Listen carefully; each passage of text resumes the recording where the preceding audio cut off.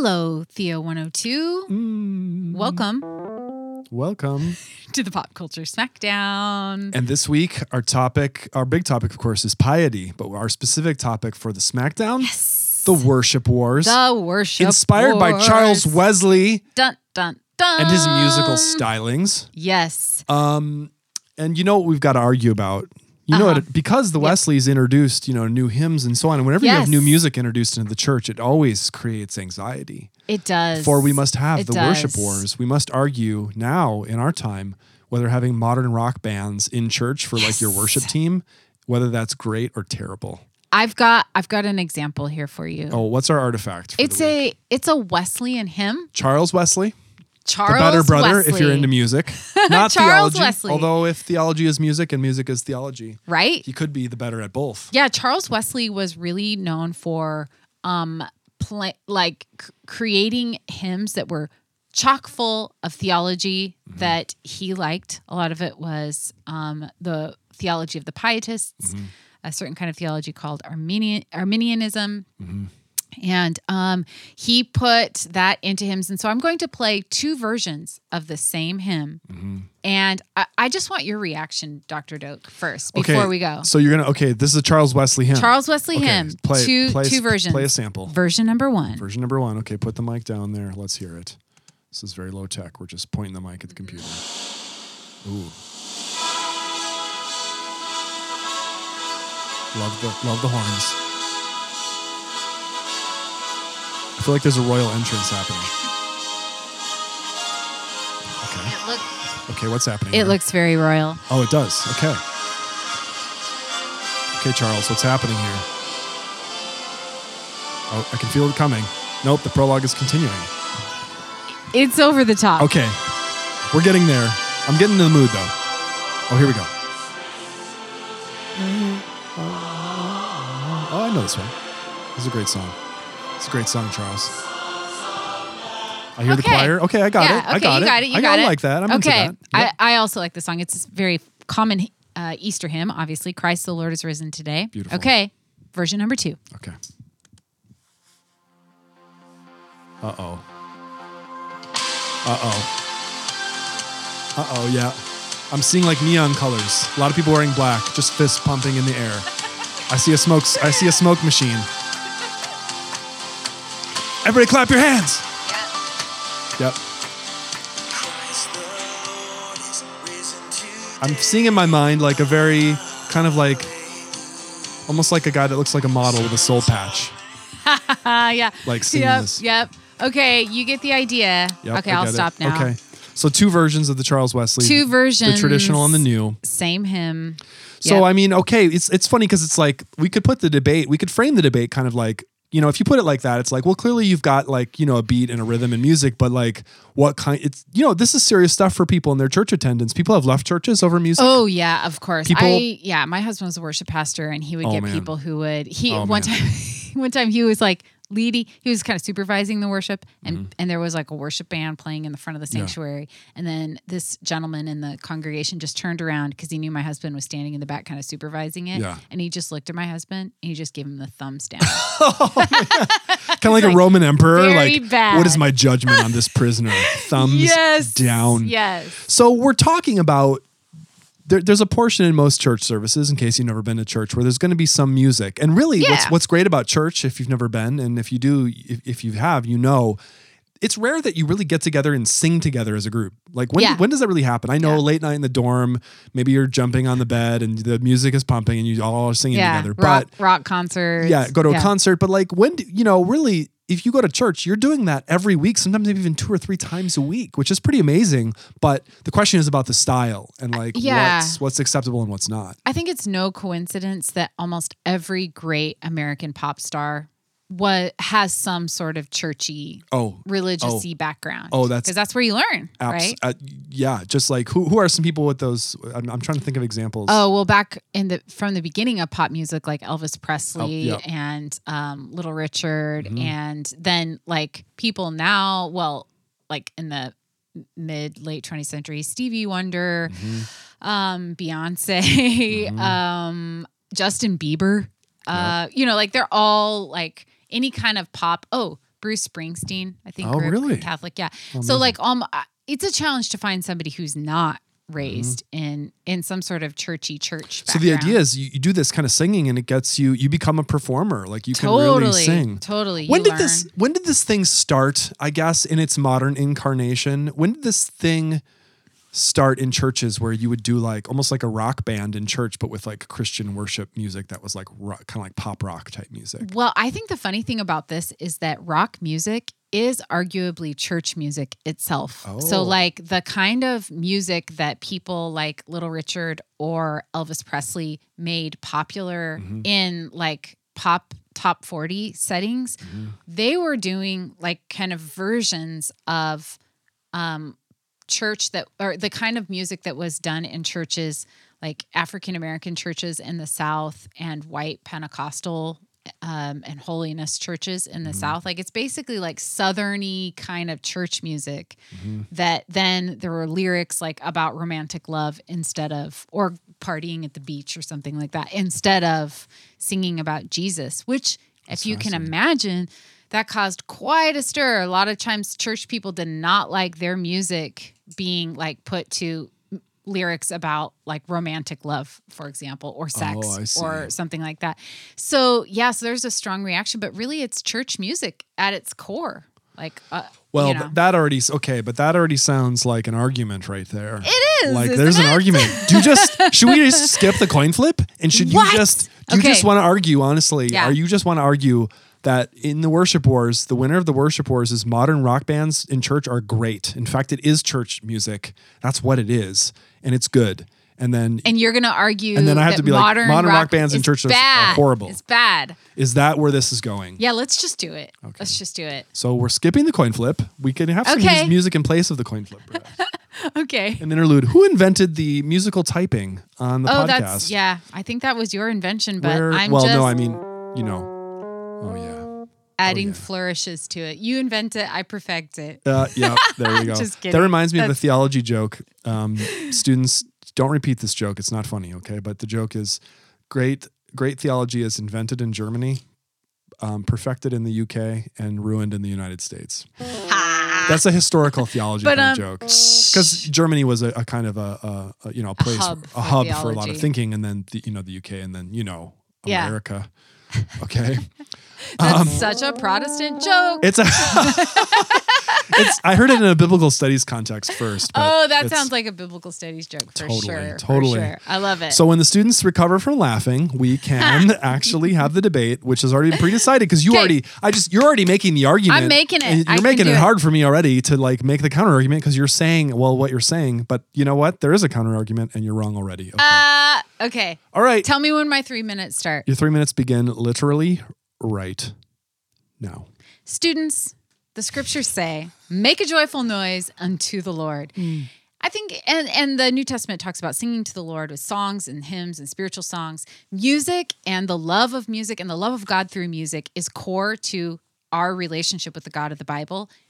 And it is certainly core to the life of the church. So we should be singing to God. And I'm going to argue for you, students, that we should sing to God in whatever the language of our contemporary setting is.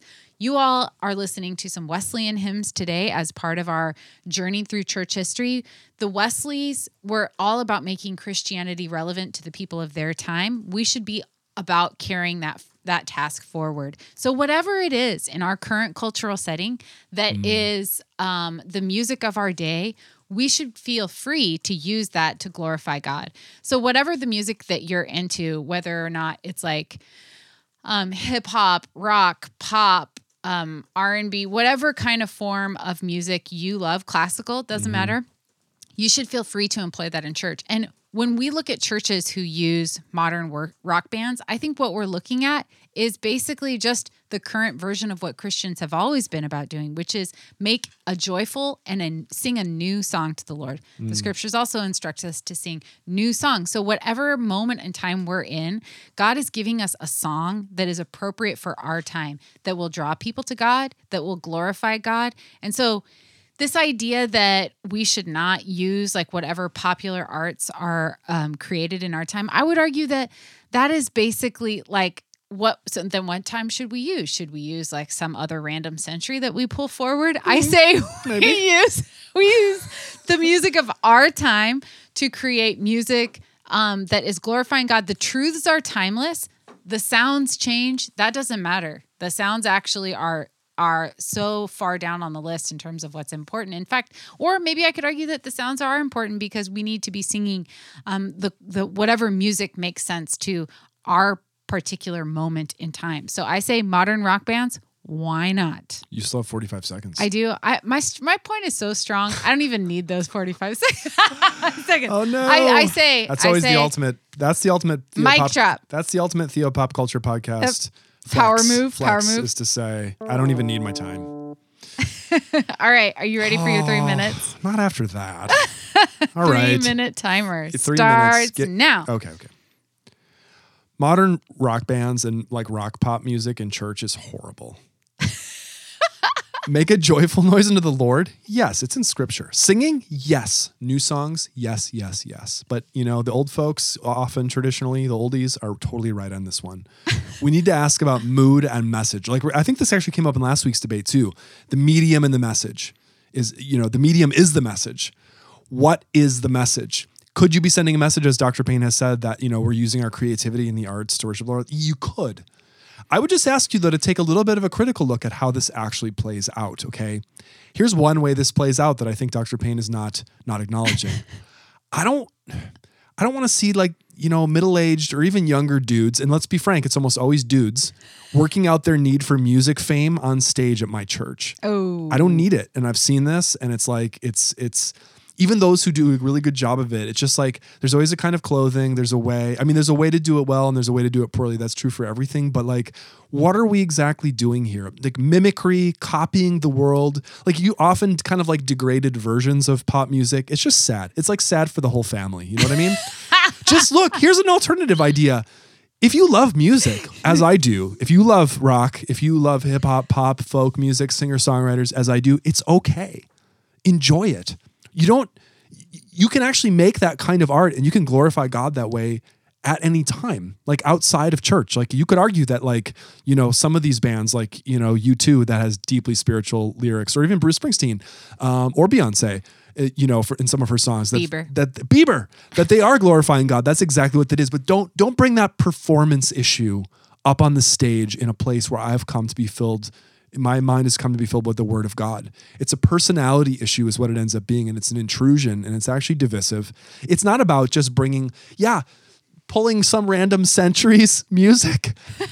It's not even about that. I mean, the church has always had hymns and we can always sing together. It's just an issue, I think, of degree and the way it's been almost turned into a kind of like a commodity. I don't want to come to another business. You know what? When I attend church, I want to attend church. I don't want to attend a brand.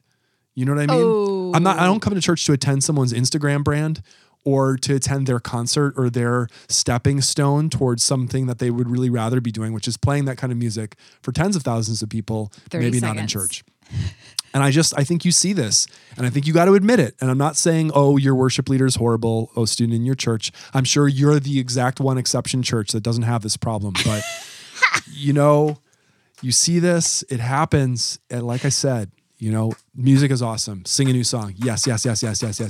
But don't mix and mingle that which is unholy with that which is holy. That's what holiness is about. The end. Am I being laughed at or laughed with? I am being laughed with. Students. So I've worked with Dr. Doak for a long time now. And I love when Dr. Doak goes into this lane. This was a fun lane. This is my lane. I love that. I love that lane. I don't know what you would call it. My lane has developed in these podcasts. Yes. The lane is I'm always the con every time. No, that's not true. I'm like always the grumpy con, and you're always like it's great, and I'm like it's terrible.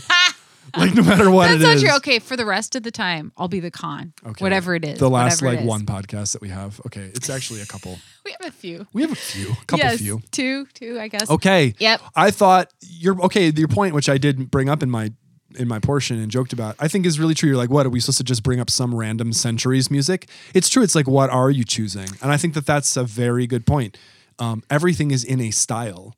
Should we be, it actually, I think we're getting to the point in these debates too, where our debates have a lot of touch points in previous debates. Remember how we had a debate about, should we be trying to be the early church? Right. Like, and there are groups, there's a whole denomination around this idea that you don't actually use instruments in music because they're not mentioned in the New Testament. Yeah. If you go to a Church of Christ church, you probably don't use gorgeous singing.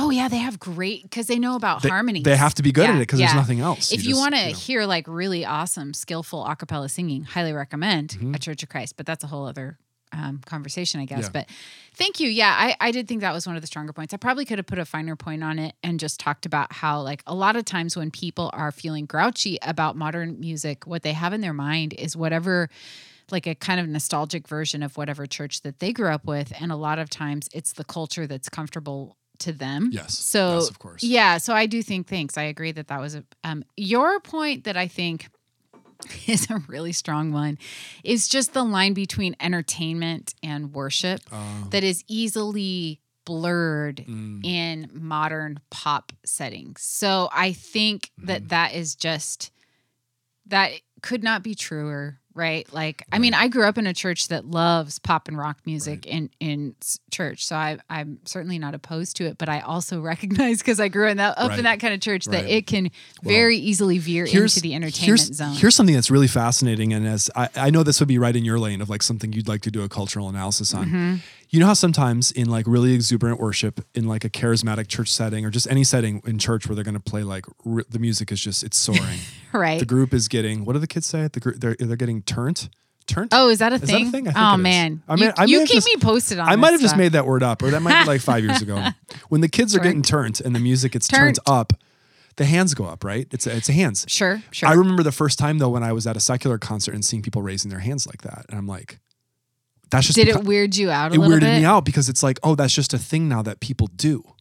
It kind of jumped. It's like jumped back and forth between like, it's like. Because to me, like, you know, when I first came to faith, like really when I was in freshman in college, it was like to raise your hands during a song felt almost like, as an introvert, to me, that was like a really big moment of like stretching out, almost like I was doing something mystically to worship God. Totally. But then to be at a secular concert, which I was totally enjoying, and then to see people do it, it was like, what are you raising your hands toward or for? It was like, it was very confusing, I guess, in a way. So I think that that's a moment right there, that gesture where it's like, what does that mean exactly to do that?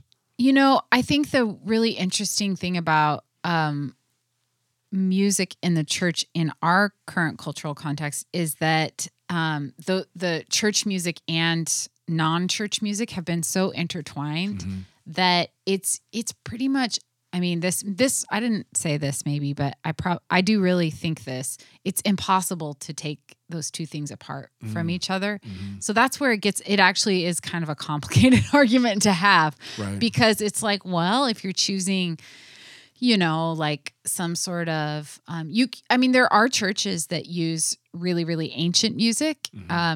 Especially like if you visit an Orthodox church, for example, you'll hear really old versions of songs. But then it's sort of like, well, it's just old. I mean, I think the counter argument is it's old songs, but it gets really complicated in the U.S. because it's such a huge industry, pop music.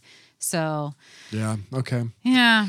Wow. Well, there's a lot of issues on the table here, but for purposes of time and economy, cue up the keyboard. Okay, are you ready? I think so. Dr. Payne, what's your actual view on this? My actual view is, this is going to sound terrible. I hope the students don't get mad. I actually don't have a super strong opinion on this. Boo! Yeah, I have to take if I have to, like, my actual position is, yeah, let's create new songs. That's fine. You know, I don't actually feel strongly about it. Yeah. But I guess I'd have to say, if I had to err on one side, it would be, let the kids have their stuff. Yeah. Okay, I hear what you're saying. How about you? That's an opinion. I mean, I take back my boo. Here's my honest view. It may only be a little more satisfactory to the listener than Dr. Payne's kind of no vote. Yeah. Because of what my job is, because in a sense I work in a professional context as a professor, and there's a lot of like competition and to who has the best words. That's what professors are, right? People who are professional speakers and writers, and it's like you're competing, and there's publications, and there's talking, and there's and I do, and also it's not just that, but it's like there's a church faith element to my work. Yes. When I go to church, I cannot handle any whiff of competition or performance. Oh, interesting. I don't want to. I can't handle seeing it because I feel like I live in that, and I have to try to, like as colleagues, like you and I, like we have to deal with this, and we have to do it well, and we have to be generous and faithful. And it's like in church though, it right now in my life, it touches a button in me to see someone that I feel like is performing up on a stage. Oh, interesting. That I just feel like I don't want that to get between me and the reason I'm there to worship. And it does. And and here's another opinion. I'm not actually blaming the worship leader for that. And I'm not blaming the kids or the rock music for that. It's my own problem.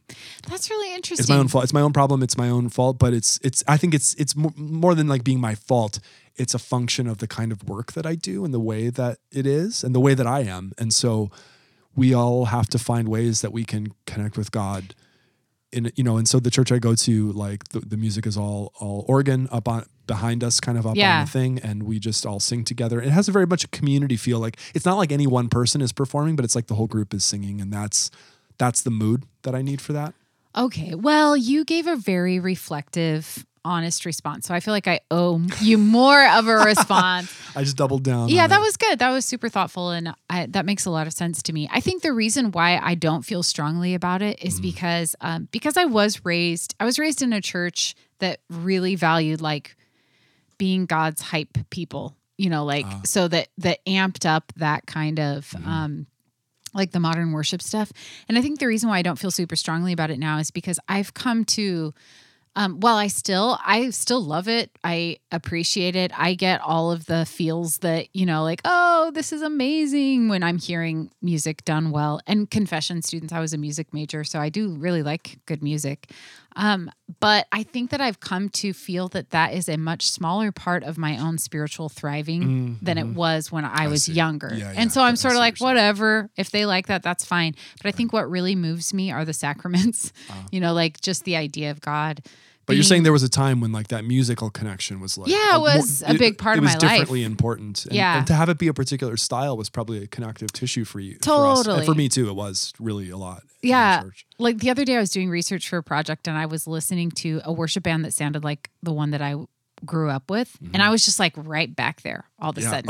And it was kind of a weird experience because I was like, I remember how I felt as a child, but I think I've since come to be like, that's great. And I love music, but it's not as big of a part as what I thought it was, in terms of my own spiritual life. So, wow. Well, there's a word here actually, I think for students, which is like to realize that your spiritual life over time will change. Yeah, it'll develop. Your needs will change, who you are will change, and you need to engage faithfully with where you are, not try to take on, what you don't need, student, if you're 19 years old, you don't need like a 41-year-old spirituality at 19. Yeah. There are probably some elements you could choose to adopt, but there are probably some things that could be done in reverse too. So, there's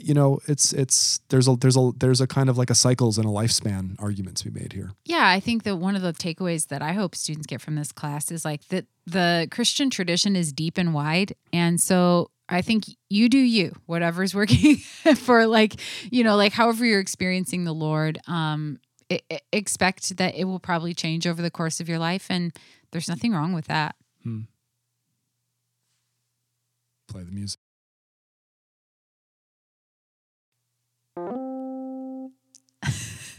The end.